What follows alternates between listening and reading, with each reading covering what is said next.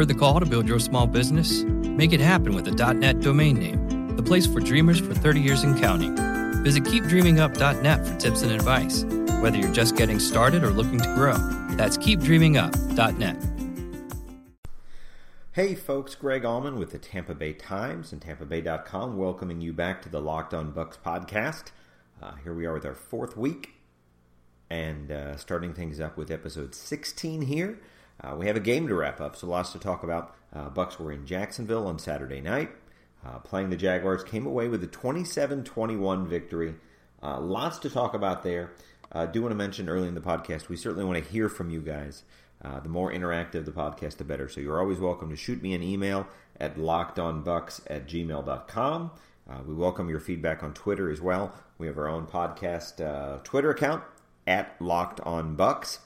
Very close. We wanted 100 followers by the Jaguars game on Saturday night. Got to 97, so thank you guys who have signed up on there, who are following us there. You can also hit me up on Twitter at Greg Auman. That's GregAuman. Again, love to have the feedback from you guys. I also want to ask you guys, while I have feedback on my mind, we are uploading things a little bit later than usual. So I want to ask you guys, I'm curious just to hear back from some of you that have time. When you're listening to the podcast, is this a morning commute thing for you? Is this something you're listening in your lunch hour? Do you have a job where you can kind of sneak in the earphones and listen while you're working in the morning? Very curious to hear when you're listening. I have tried to get this thing up kind of overnight, if you will, and have it available to you guys early in the morning. My wife last night was trying to sell me on waiting till I get the kids out the door for school in the morning and then uploading the podcast in between like 8 and 9 o'clock.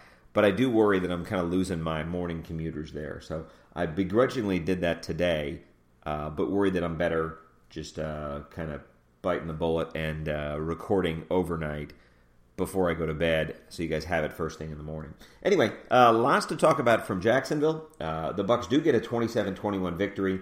The cool thing about preseason games is it's never really cut and dried what is good, what is bad. So while the Bucs do win 27-21, they were down 14-7 when Jacksonville pulled its starters off the field. Blake Bortles, I thought, had a very good game, led them on 2 touchdown drives. Buccaneers didn't have nearly the terrible start they had in the first 5 minutes of the Eagles game, but still looked rough coming out the gates. Jameis Winston in particular missed his first 6 passes. The 6th was an interception, not necessarily his fault, but an interception that led to the Jaguars getting their first touchdown. Winston probably needs to be a little bit sharper coming out of the gates, as we could have said last year.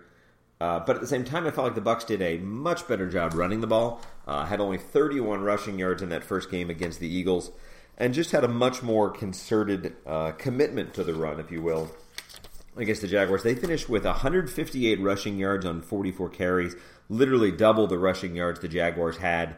No huge runs. No one, I would say, had an amazing game. But you had a little bit of everybody involved, and they do this, again, with Doug Martin not playing. They kind of held Doug out with a ribs injury that they're not too worried about. But again, enough so they took him out. I don't think you'll see too much of Doug Martin or Charles Sims in these last 2 preseason games just because they want to make sure they're healthy. One thing I want to get to right away is the backup running backs and that battle there for the number 3 job. The 2 names that we'll start with are Mike James and Peyton Barber. Mike James, of course, a 4th-year back. You guys remember him from playing so well as a rookie in 2013. Didn't make the squad last year. I thought Mike James looked pretty good. Dirk certainly mentioned, Dirk Cutter said he thought he showed what he is as a reliable running back. Numbers aren't anything great, 6 carries for 17 yards, but he did catch a touchdown pass, was kind of there for a check down when Jameis needed it at the goal line. Peyton Barber probably a little bit better, had 11 carries for 40 yards, also had a catch for 10 yards in there. So those 2 seem to have separated themselves. You know, we saw a good third quarter effort from Storm Johnson, the kid from UCF, who also had played for the Jaguars, so got to go against his old team.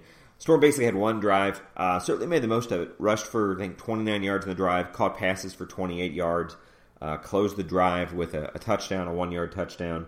But again, if you're not getting into the game until the third quarter in the preseason, you're on the outside looking in. So I think what he did against the Jaguars will probably get Storm in the game a little bit earlier Friday night against the Browns. I still think that's a lot to overcome for him to be the guy that makes this makes this team. And if he's on the outside looking in, then Russell Hansbrough probably is as well. Russell actually had 2 nice tackles on punt coverage, but again, just kind of had ordinary numbers, 7 carries for 17 yards, 1 catch for 4 yards. So seeing some separation there. If you weren't clear already, there's definitely a pecking order to see James and Barber now, definitely the 2 guys in best position to get that 3rd running back job. Was very impressed to see 4 interceptions. One of the things we wrote about leading into the game was that the Bucs had to win the turnover battle. Had been -4 in the turnover margin in the Eagles game. 4 picks, 3 of them by rookies. Vernon Hargreaves had 2, kind of bookended halftime. Had 1 right before halftime that led to a field goal as time expired. And then had a nice sliding interception there on the first possession of the 3rd quarter. So very impressed to see Vernon Hargreaves kind of making good on that reputation he had of being a ball hawk, being a guy with a knack for being around the ball. I think Hargreaves only played, 17 plays. So to come away with 2 interceptions in those 17 plays was very strong. Ryan Smith, the rookie from NC Central, who we really have not seen very much from in the preseason, also had a pick, kind of a clincher, if you will. Bucs were up 6, and the Jaguars were trying to get something going. Had a 4th and 10 there with maybe 2 minutes to go, and Ryan Smith got the pick to clinch the win. And Jonathan Banks, another guy who, again, probably not in good shape right now after 2 games, battling for a backup job after being a starter here. But Banks did have a nice pick, was just in the right position at the right time, had the quarterback throw it right at him and made a nice play to get an interception there as the defense was trying to hold on in the second half. Other things we want to talk about, and we talked about Hargreaves being a pleasant surprise as a high-round rookie. Roberto Aguayo, the Bucs rookie kicker from Florida State, their 2nd-round pick, missed 2 more kicks. First drive, the Bucs get some help with Jaguars penalties, go all the way down the field, line up for what should be a very makeable field goal at 32 yards, shorter than an extra point, and Aguayo sends it wide right. And then later, they line him up for a much longer kick, a 49-yarder, missed that as well. Aguayo did go 3 for 3 on extra points, did end up getting 2 field goals, 1 near the end to kind of help add a cushion to their lead, but missed an extra point a week ago in the Eagles game. So very much a concern to see somebody they're relying on so completely. There's no other kickers in camp. There's nobody else that's going to take this job. He's going to be their opening day kicker. So to see that inconsistency lingering right now, Roberto himself talked to him after the game in Jacksonville. He said, it shouldn't happen with me. I think he understands that he has to be better, has to be absolutely reliable on those makeable kicks. The big thing you kept hearing about him in the draft was that he did not miss a kick in college under 40 yards. Like 49 for 49 on field goals, perfect on extra points. So I think fans certainly, at the very minimum, to have a kicker in the 2nd round, expected that. Expected every makeable kick to go through the uprights. And then we'll kind of wait and see what he does on the 50-yarders, that kind of thing. But 2 more games, 2 more weeks for Aguayo to sort through what he's dealing with. Dirk Cutter was pretty frank in saying that he doesn't know what's wrong with Aguayo. He's got an offensive background. If the quarterback's got issues, he can probably tell you what's going wrong. But he doesn't know what to do. He said right now with Aguayo, he kind of yells at him, swears sometimes. So Nate Kaxer, the special teams coordinator, he certainly has a much more hands-on role, both physically and mentally, just to get Aguayo comfortable. Here's a guy that should not be lacking for confidence, was a Groza Award winner, was an All-American in college, was certainly drafted high enough to have confidence in himself. So he's just got to sort that out. 2 more weeks. This could be nothing. This could be something we don't talk about again. But if it does continue, you got this awkward position where they're not going to give up on a 2nd-round draft pick. But most positions you can kind of cut back on a guy's reps. You can make him a backup.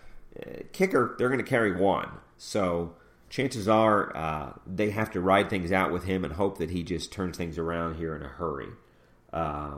So those are some of the main things we're coming out of that game with from Saturday night. 3rd down, something else I want to talk about. I felt like the defense did a good job for the most part. Jaguars finished with, just over 200 yards, I think, 200 total yards. 2nd week in a row they've kind of kept an opponent in check. 209 total yards for Jacksonville. But I do feel like their first unit was able to move the ball pretty well. Blake Bortles, 8 of 11 for 85 yards and 2 touchdowns. early on last week we would have said that the defense only gave up points after turnovers, 2 short touchdowns after fumbles early in the Eagles game. But then in this, first half of this game, starters in on both sides. Jaguars went down the field for an 80-yard touchdown drive. Blake Bortles converted 3 third downs. You look at the game as a whole, I think the Jaguars were 5 of 13. So if you take that drive away, Bucs were holding an opponent to 2 for 10 on third downs. That'll get it done. But on that drive, a lot of third and short, a 3rd and 3, a 3rd and 6, a 3rd and 8. Bortles kept moving the chains, and as a result, was able to leave the game with a 14-7 lead.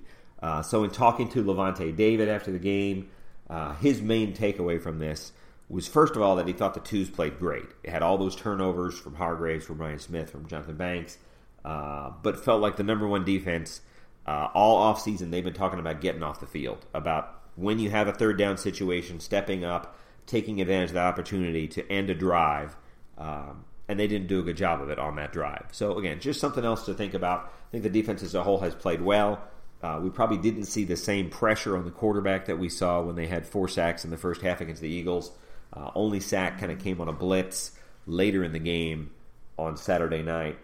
So again, things are going to come and go here. The running game will look bad one week, will look good the next. Different things are important based on what this team is trying to figure out and what the defense has given them. I did think that Mike Glennon looked better. Glennon had a rough first game against the Eagles. Had a bad pick. This time I thought it looked good. Got the ball, got a chance to put them ahead in the final minute of the first half, and got a touchdown to Mike James. It looked good there. I think Glennon, for him right now, it's just shaking off the rust. Hasn't played very much in the last year. He finished 11 of 19 for 120 with a touchdown. Easily the best outing of the 3 Bucs quarterbacks. Again, he's going to be the backup quarterback. It's just what kind of confidence the Bucs have in him going into things here. Looking ahead, you're listening to this on a Monday probably. The Bucs have a closed practice. The media gets to see the first half hour, but not open to the public at One Buc Place. They will have a practice at 12:55 Monday afternoon. Open locker room for the first time at 11:30. So looking forward to that. Open locker room is a good chance to catch up with supporting cast guys, bubble guys right now with cuts coming up. So we'll have more on that. And then the Cleveland Browns are in town. Just as the Bucs had joint practices with the Jaguars last week in Jacksonville, they will be playing host to the Cleveland Browns for joint practices on Tuesday and Wednesday. Lots of storylines we'll get to tomorrow on the Browns with RG3 in town. Josh McCown gets to make his return to Tampa. Pat Murray, a guy who was cut loose after the drafting of Roberto Aguayo, is now perhaps in position to be the Browns kicker. Really happy for Pat Murray coming off an ACL, showing himself to be healthy and much the same kicker the Bucs had in 2014. I think he made his extra point early in the Browns game of this weekend, and then Travis Coons, his main competition, missed his extra point. So he might have a leg up for that. Obviously, Murray's got to close it out strong in these last 2 games, but that would be neat for him if he can land on his feet and get the Browns kicking job. So lots more coming with that. Josh Gordon is here. Joe Hayden is coming here. Joe Thomas. Lots of big names that will be good individual tests for the Bucs, both in practice this week and then in the game on Friday night. Cuts are coming. A week from Tuesday, 8 days from now, the NFL has to make their first cuts from 90 to 75. Again, those are kind of those easy cuts. Usually it's last in, first out type cuts. So some of these guys that have just joined the Bucs in training camp as injury replacements, they're probably the easiest guys to look at. We always try and look at the snap counts in the preseason. If you're not playing very much in a preseason game, it means one of 2 things. The good side of things is that it means you're a starter and they wanted to get you off the field. So we saw, actually starters played as much as 30-35 plays on Saturday night. Winston had 33. The starting defense generally had 25 plays across the board. But if you're not getting in a preseason game, even in the fourth quarter or until late in the fourth quarter, you're not in this team's plans. Everything about preseason games is about evaluating talent, giving players chances to shine on the field. So if you're not getting that opportunity, it means they've already kind of written you off. So there's already a handful of names as we look down at the snap counts from Saturday night and just the guys that had very limited participation. Andre Davis, receiver from USF, who was was on the Bucs practice squad last year. on the outside looking in. Andre only had 4 snaps on Saturday night, so I think he's probably first on the list. They've got 11 receivers on that roster, so you think 1 or 2 of those are probably going to go in this first wave of cuts. So again, you have to think Andre Davis might be the first there. Either Bernard Reedy or Freddie Martino might have to go. I think Martino had 23 snaps on Saturday, only had 1 pass thrown his way and didn't catch it, so his time could be running out there as well. You make it past that first cut to 75, then you're kind of in good position to maybe at least have a practice squad spot. They're going to fill out the roster with 53 players, but then they'll have 10 guys that are here as a practice squad player. That's still a 6-figure job. Usually that's the first guy they look to if there's an injury, is promoting somebody on the practice squad who is ready to step in, is familiar with the offense and the defense, those kind of things. So right away, those names are Andre Davis, Martin Ifedi, who was a defensive end that just came in after George Johnson got hurt. I think Ifedi had 5 snaps on Saturday. He's not going to make this team. 2 guys in the secondary that didn't play a single snap on defense, safety Kamario McFadden and cornerback Daniel Davey. They're both probably among those initial cuts. Joel Hale, who's the last offensive lineman coming in, he actually got 21 snaps on Saturday, but as you start winnowing things down, they've got 14 linemen right now. They're probably only going to keep 9. So again, Joel Hale, guys like Kelby Johnson, they're probably on the outside looking in there. And then I'm curious to see what the first cut is at linebacker. By my count, I have 9 guys that played on Saturday. Again, they're only keeping 5 or 6 of that group. So the guys that played the least, again, Casanova McKenzie is a guy we've talked a ton about. Was supposed to make a splash as an undrafted rookie. Was missed 2 weeks of practice with a hamstring injury. Only played 1 snap on Saturday. He definitely needs to get into that game Friday against Cleveland and make a splash, because if he doesn't, he's running out of time. Jeremiah George, a guy that was on this team all of last season, a special teams guy, only had 4 snaps running with the 3s on defense on Saturday. So Jeremiah, good kid who's a Clearwater native, he needs to show up on Friday as well. Even Micah Awe, who we've written about. Mike is a guy that was an undrafted rookie out of Texas Tech. He only had 5 snaps. So again, much more playing time going to Luke Rhodes and Adarius Glanton as the main linebackers in that second team nickel that they're going to play a lot of. We always talk about the balance between the playing time. It looked like about 60% nickel on Saturday and 40% base defense. So again, I mean, the Bucs had Darryl Smith, who would be their starting strong side linebacker, had him out. Josh Keyes actually got in before Devontae Bond. I think Devontae had a shoulder injury. So curious about that one. I think Bond is the guy we would expect more likely to be the team's number 4 linebacker. But Keyes got in first. Josh Keyes is another guy that's probably on the outside looking in, but has an opportunity here with Bond hurting to get a little bit more playing time. Didn't necessarily pop on Saturday. So anyway, cuts coming up here. Did have a question I wanted to get to. We kind of go through so much on these Mondays, catching up on the weekend games, that it's hard to get to the mailbox. But did get an email from Gregory Robbins in Louisville, Kentucky. Certainly missed going to Louisville. Every other year would go there when I was covering USF. Liked Louisville as a road town. But Gregory asks a question about Charles Sims. Wants to know about Charles. Everyone calls him Chuck, by the way. You will not hear the name Charles spoken in that locker room. He is Chuck Sims to everybody in that locker room. I don't think we're ready to start calling him Chuck in the paper.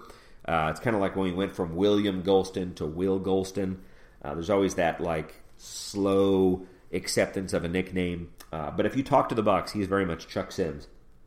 But wants to know, obviously Charles Sims played very well as a complimentary back, as a second back behind Doug Martin last year. Was over 1,000 yards. I think led all NFL running backs in yards per touch. Had more than 10 yards per touch.